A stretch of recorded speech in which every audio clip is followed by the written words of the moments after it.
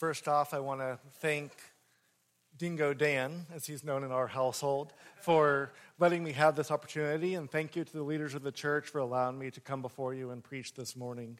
I approach the pulpit with fear and trembling that I might faithfully proclaim the word of the Lord to his people. But I also approach it with joy because it's a joy to proclaim the word of the Lord any chance I get. And so I'm grateful for the opportunity, and I thank the church leaders for entrusting me with this moment. But before we dive into the word, will you pray with me? Lord, may the words of my mouth and the meditation of my heart be pleasing in your sight, O Lord, my rock and my redeemer. May we, your people, hear your word today and celebrate it as we strive to live the life you alone have given us. Amen. This morning, our main scripture is found in 1 Timothy chapter 6, verse 11 through 21, and I'll be reading from the English Standard Version. The Apostle Paul is writing to his co-workers and his close friend in the faith, Timothy, encouraging Timothy in Timothy's own ministry. And in 1 Timothy chapter 6, verse 11 through 21, Paul writes, "As for you, O man of God, flee these things. Pursue righteousness, godliness, faith, love, steadfastness, gentleness. Fight the good fight of the faith. Take hold of the eternal life to which you were called and about which you made the good confession in the presence of many witnesses. I charge you in the presence of God, who gives life to all things, and of Jesus Christ, who in his testimony before Pontius Pilate made the good confession, to keep the commandment unstained and free from reproach until the appearing of our Lord Jesus Christ, which will be displayed at the proper time. He who is the blessed and only sovereign, the King of kings and the Lord of lords, who alone has immortality, who dwells in unapproachable light, whom no one has ever seen or can see, to him be honor and eternal dominion. Amen. As for the rich in this present age, charge them not to be haughty, nor to set their hopes on the uncertainty of riches, but on God, who richly provides us with everything to enjoy. They are to do good, to be rich in good works, to be generous and ready to share, thus storing up treasure for themselves as a good foundation for the future, so that they might take hold of that which is truly life." The word of the Lord. Praise be to God. During the Vietnam conflict, it was hard for U.S. soldiers to identify who the Viet Cong soldiers were. The Viet Cong soldiers wore clothes that were similar to everyone else's. So the enemy could be a soldier or just a farmer. A farmer could be an enemy. The enemy could be any man, woman, or child, or any man, woman, or child could be a South Vietnamese ally. In the book 1984, there are three superpowers: Oceania, Eurasia, and East Asia. And Oceania is at war with Eurasia. Oceania has always been at war with Eurasia. At least, that's what the history books say. But the protagonist, Winston Smith, remembers that just 5 years ago, Oceania was at war with East Asia. And then at a rally, the people of Oceania denounced their enemy. And in the middle of that rally, the alliance switches again, and once again Oceania is at war with East Asia. The speaker seamlessly changes the name of the enemy right in the middle of a sentence, and all the people who come to the rally are now embarrassed because they have written the wrong name on their banners and signs. And the new stance of the government is Oceania has always been at war with East Asia. Within a week, the history books are changed, and there would be no record that Oceania was ever at war with Eurasia. No one was supposed to remember who the enemy actually was. No one was supposed to remember which side they were on. It's important for us as believers to know who the enemy is. It's important for us to remember which side we are on. And in today's passage, that's what Paul is telling to Timothy. There's a battle going on. Don't forget what side you are on. There's a battle going on. don't forget what side you're on. That's why Paul starts off with flee these things on the one hand and pursue righteousness, godliness, faith, love, steadfastness, gentleness on the other. But before we dive in, the question starts, well, flee these things. Well, what things are we supposed to flee? Well, to find that out, we have to go backwards in our passage, back to 1 Timothy 6, verse 3. Here Paul says, if anyone teaches a different doctrine and does not agree with the sound words of our Lord Jesus Christ in the teaching that accords with godliness, he is puffed up with conceit and understands nothing.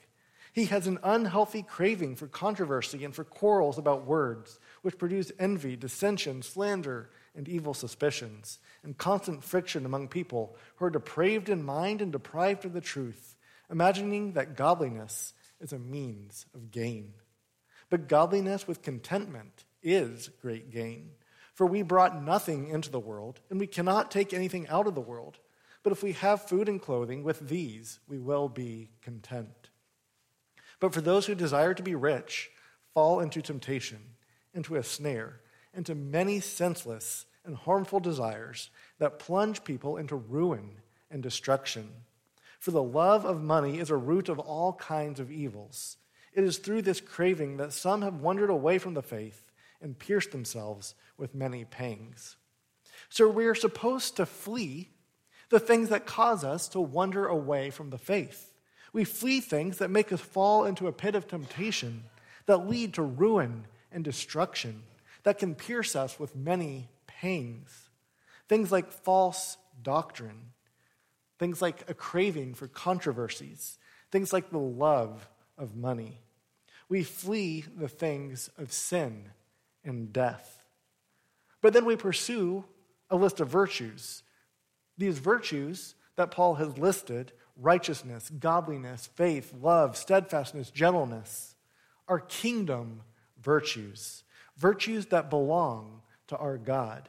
These are virtues that those that answer the summons to join in God's army must have in order to be ready for service. They are virtues that help us fight.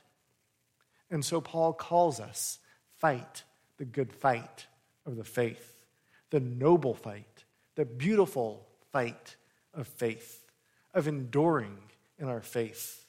And take hold of eternal life. Take hold of what God has freely given us in Christ Jesus and make it our own. On the one side, sin, death, ruin, and destruction. On the other side, eternal life. In Deuteronomy chapter 30, verse 15, Moses tells the people, "See, I have set before you life and good, death and evil." Life and good found in obedience, death and evil found in disobedience. And Moses explains the simple solution in Deuteronomy 30, verse 19. Choose life. This morning, maybe you have not chosen life. Maybe you have not decided which side you're on. You have not decided to side with God, to flee from sin and death. And to you, I proclaim the good news this morning. Jesus Christ, the only begotten Son of God, God from God, light from light, true God from true God, through whom all things were made, for us and for our salvation, came down from heaven and became a man. For our sake he was crucified, he suffered death, he was buried, and he rose again on the third day in accordance with the Scriptures. He ascended into heaven, and he is seated at the right hand of the Father.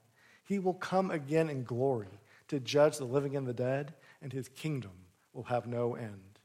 I proclaim to you the gospel. Christ has died. Christ has risen. And Christ will come again. If you have not chosen life today, I encourage you, I beg you, I plead with you now, accept Jesus as your Lord and Savior and receive eternal life. But perhaps this morning, you're more like Timothy. Timothy had already made the good confession in the presence of many witnesses. He made the good confession, the noble confession, the beautiful confession, perhaps similar to what Peter confessed to Jesus in Matthew chapter 16, verse 16. You are the Christ, the Son of the living God. Perhaps he made that confession at his baptism, but Timothy had already made that confession. And to people like Timothy, Paul is saying, don't forget what side you're on. Now, historically speaking, a war is coming to Israel at the time that Paul is writing to Timothy. A war is coming to Judea, coming to Jerusalem. And in a few short years, the temple will be utterly destroyed.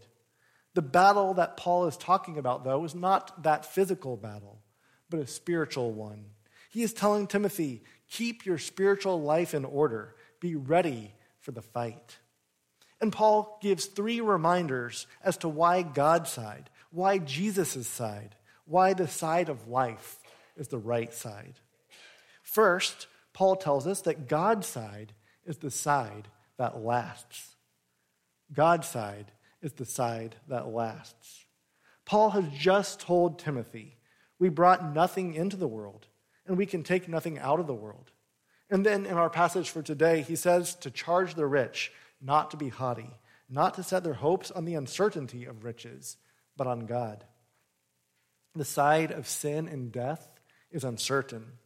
The stock market can crash and cost you all your money and your retirement.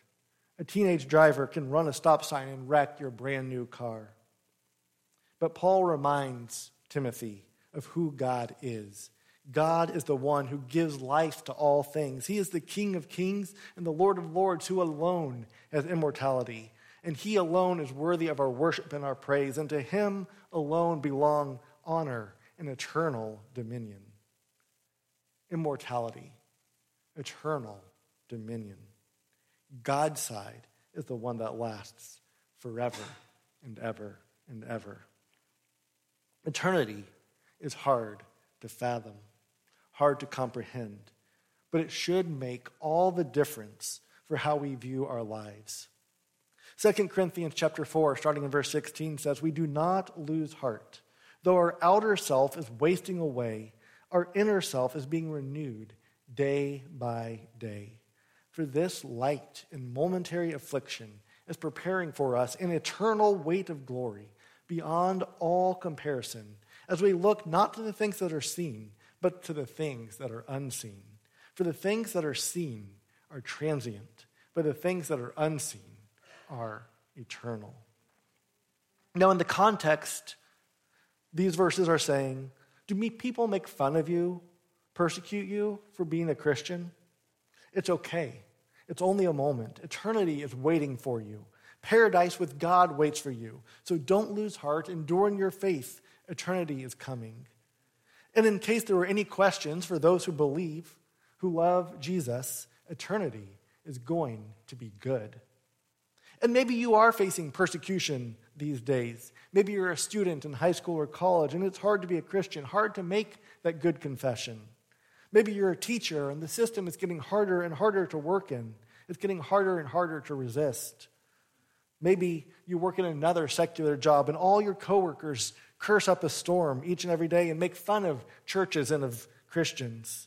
And if that's the case for you, then that message applies to you as well. Eternity is waiting for you. Don't lose heart. Endure in your faith. Eternity is coming. And eternity is going to be good. But I think it's also okay to expand the context of this passage just a little bit. Maybe it's something else that you're going through that's a little bit difficult. Grieving the loss of a loved one, the death of someone special in your life, in the life of this congregation. Maybe you're struggling with that today. May eternity be your comfort. Don't lose heart. Endure in the faith. Eternity is coming, and eternity is going to be good. Maybe you're single and you ache to be married, or maybe you're married and you ache for a child and you're oh so tired of people giving empty platitudes, well-meaning comments that just twist the knife a little bit deeper. Don't lose heart. Endure in your faith. Eternity is coming, and eternity is going to be good. Are you facing cancer or other sickness and it seems insurmountable? It's okay. Don't lose heart. Endure in your faith. Eternity is coming, and eternity is going to be good. Are you stuck in a dead-end job with no clear exit in sight? It's okay. Don't lose heart. Endure in your faith. Eternity is coming, and eternity is going to be good. You might not know the name Horatio Spafford. Maybe you do. But he had a very traumatic life. His 4-year-old son died in the Great Chicago Fire of 1871. And because of the fire, he was also ruined financially. 2 years later, when the economy collapsed, he was even worse off. He had planned to travel to England, but instead he sent his family on ahead while he stayed behind to work on some business. But then the ship that his family was on collided with another ship and sank, killing all 4 of his daughters. His wife, Anna, sent him a telegram that began, "Saved alone." When Spafford finally got on a ship to meet his grieving wife, his ship passed by the spot where his daughters had died. And he started to write, and he wrote these words, "When peace like a river attendeth my way, when sorrows like sea billows roll, whatever my lot thou hast taught me to know, it is well with my soul." Why in the world would he write words like that in the middle of a Job-like tragedy? Well, the second verse tells us, "Let this blessed assurance control, that Christ has regarded my helpless estate and has shed his own blood for my soul." And he concludes, "Lord, haste the day when my faith shall be sight, and the clouds rolled back as a scroll. The trump shall resound, the Lord shall descend. Even so, it is well with my soul." We can say it is well with our soul because Christ has saved us. We can say it is well with our soul because we know that eternity awaits, that Christ is going to come back and make everything right once again. We can say it is well, we cannot lose heart, we can endure in our faith because we know eternity is coming, and eternity is going to be good. To quote from another song, "Every stone that makes you stumble and cuts you when you fall, every serpent that strikes your heel to curse you when you crawl, the King of love one day will crush them all." Eternity is what lasts. This world we all know is broken and not as it should be. This world that is full of sin and heartache is not going to last. This world is not going to be forever. And here's the good news. If we have accepted Jesus Christ, if we have proclaimed him as Lord and Savior, if we have committed our lives to obedience to him, then Philippians 3:20 applies to us. Our citizenship is in heaven, and from it we await a Savior, the Lord Jesus Christ.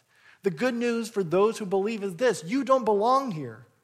You belong and you are citizens of another realm, of an eternal realm. We belong to eternity, and eternity is going to last.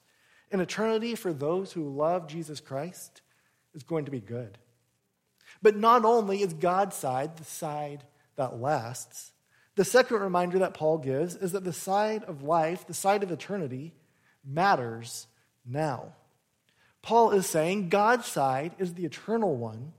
God's side is the one that lasts forever. So flee from sin, flee from death, pursue righteousness, fight the good fight, take hold of eternal life, and keep the unstained and free from reproach commandment in the here and the now. And what does that look like? Well, Paul commands Timothy about the rich. They're to do good, to be rich in good works, to be generous, be ready to share, thus storing up treasure for themselves as a good foundation for the future, so that they may take hold of that which is truly life. He tells the rich, do good and be generous now. Be generous now because it's treasure for the future.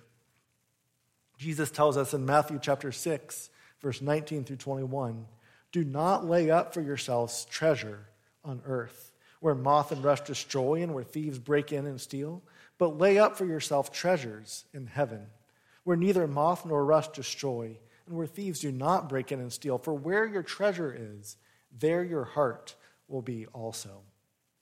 What we do now, how we live now, has eternal consequences. What we do now transforms our eternal future. Not that we can good work our way into heaven, but that we can live for heaven now. We can act like citizens of heaven now. When we serve those around us, we are giving them a glimpse of heaven now.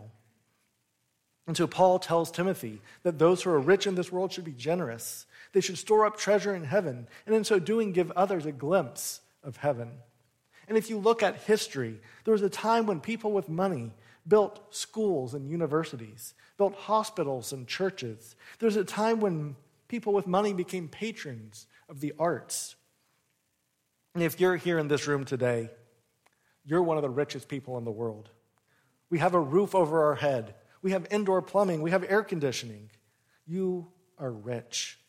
These verses apply to you. These verses apply to us.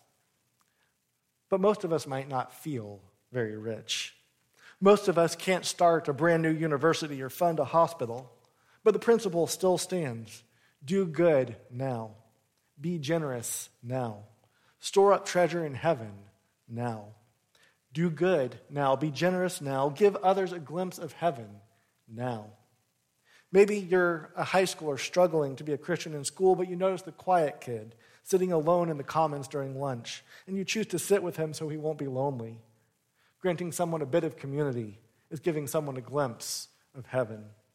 Maybe you're good with your hands, and you can build that handicap ramp for the person in town who really needs it. That's a glimpse of heaven. Maybe you know someone in financial need and can anonymously meet that need. That is a glimpse of heaven. Maybe you've faced cancer yourself and you find out a neighbor is going through it right now. You can walk alongside of them, offering them encouragement. That is a glimpse of heaven. The good news, as C.S. Lewis explains it, is that heaven works backwards. It can turn our worst sorrows, our deepest pains now, into joy. We can glimpse heaven now. And eternity matters now, and it can make a difference now. Now, let me be clear. I'm not saying that your life will be easy. I'm not saying that it will be smooth or simple. John 16:33 says, in this world, you'll have tribulation. You'll have tribulation. You'll have trouble. But in the rest of that verse, Jesus proclaims, take heart. I have overcome the world. Notice he doesn't say, I will overcome the world. He says, I have overcome the world. It's already done. And we can enjoy his overcoming here and now. We get to enjoy eternity now. And remember, for the believer, eternity is going to be good. Eternity is breaking into the here and now, and we get to see what the world will be like when our Lord Jesus Christ, the King of Kings, the Lord of Lords, the one who dwells in inapproachable light, will once again dwell with us. We get to see, as Psalm 27 puts it, the goodness of the Lord in the land of the living. We see it in every answered prayer. We see it in every blessing that God grants us, and we're able to give it whenever we serve others with love and compassion. But there's another side, the side of sin and death. If heaven worked backwards and turned sorrow into joy, hell steals every happiness and turns it into pain. That's why we have to decide, which side are we on now? If we're on the side of sin and death, our joy will turn to sorrow. But if we're on the side of life, if we're on God's side, then pain and sorrow will be turned and are turning into joy. So remember that God's side is the side that lasts. And remember, eternity matters now. But the third and final reason that Paul gives to remind us that the side of life, that God's side is the right side, is that eternity is reality. Now, we just heard that eternity matters now, and this life does matter. We can't forget that, but Paul calls eternal life life that is truly life. Life that is real life. Life that is actually, genuinely life. Turning to C.S. Lewis again, when we reach eternity, the dream is ended, and this is the morning. This world is just a shadowland of the world to come. In some ways, I think our world actually does understand this principle. We have a lot of movies that talk about it this way. Movies like The Matrix that say there are people that are trapped in a life that isn't quite real. Star Trek episodes with people who have lost themselves in a holodeck only to find out at the end that a life that they lived wasn't true life. Inception that says it's all just a dream. Maybe you've sung to your child, merrily, merrily, merrily, life is but a dream. Again, our lives matter, but this life is just a prologue to the life to come. The adventures are just starting when we arrive in eternity. And remember, for the believer, eternity is going to be good. When I was in Bible college, we often talked about the Bible college bubble. The idea was that there's a metaphorical bubble around the college that made life inside of the bubble a little bit different than the life outside of the bubble. Church camp can be the same way. When I did weeks of camp, we talked to our campers a lot about how it might be easy to live out a Christian life inside that camp bubble, but that they would have to go home and face the real world, and it would be harder then. But verses like this remind us that maybe that's a little bit backwards. That Bible college bubble, that was a glimpse of eternity, of what was real, what was genuine, what is true. A week at church camp, that's what's real, that's what is actual, that's what's reality. And each week as we gather in this place, we spend a couple of hours in a bubble. But the bubble is not the real world out there and a nice, pleasant church world here. Eternity is taking over in here. The blessed and only sovereign, the Lord Jesus Christ, is in charge here. And the world out there is not going to last. It's going to fade away out there. But here in this place, we have a glimpse of eternity now. And this is the genuine life, the real life, the actual life, and life in abundance now. It's a good life now because it's our experience of eternity now. And what does Philippians chapter 4, verse 8 say?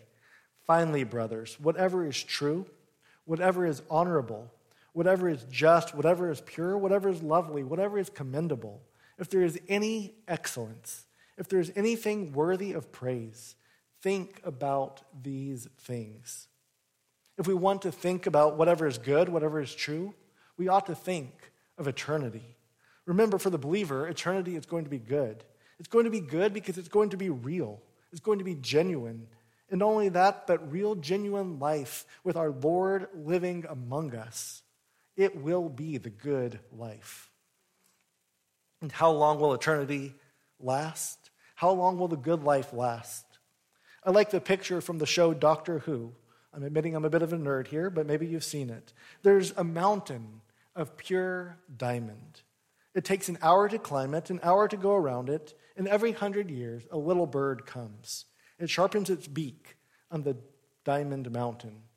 And when the entire mountain is chiseled away, the first second of eternity will have passed. Or maybe you prefer Shadrach, Meshach, Lockridge. When he preached, and that's my king, he says, we tried to get prestige and glory and honor for ourselves, but the glory is all his. Yes, thine is the kingdom and the power and the glory, forever and ever and ever. And how long is that? And ever, and ever, and ever, and ever, and ever. And when you get through with all the evers, then amen. And I like that answer, but let me be clear, the evers never end. They never, ever end. There's a battle going on. So the question is, which side are you on? And if you haven't picked a side yet, I urge you, I beg you, choose life. Choose Jesus Christ. Choose eternity. Choose the side of the sovereign Lord who gave his life so that you could have life, have eternal life, have the life that is really life. And once you've chosen that, fight the good fight. Make the good confession. Build a good foundation and live that good life that is really life. Live it now while you wait for eternity. And remember, eternity is going to be good. Will you pray with me? Lord God, we praise you. God, before time, we praise you because you are with us. We praise you because we can trust you. We praise you for creating the heaven, that glorious city that awaits us, and we praise you for letting us see glimpses of it even now.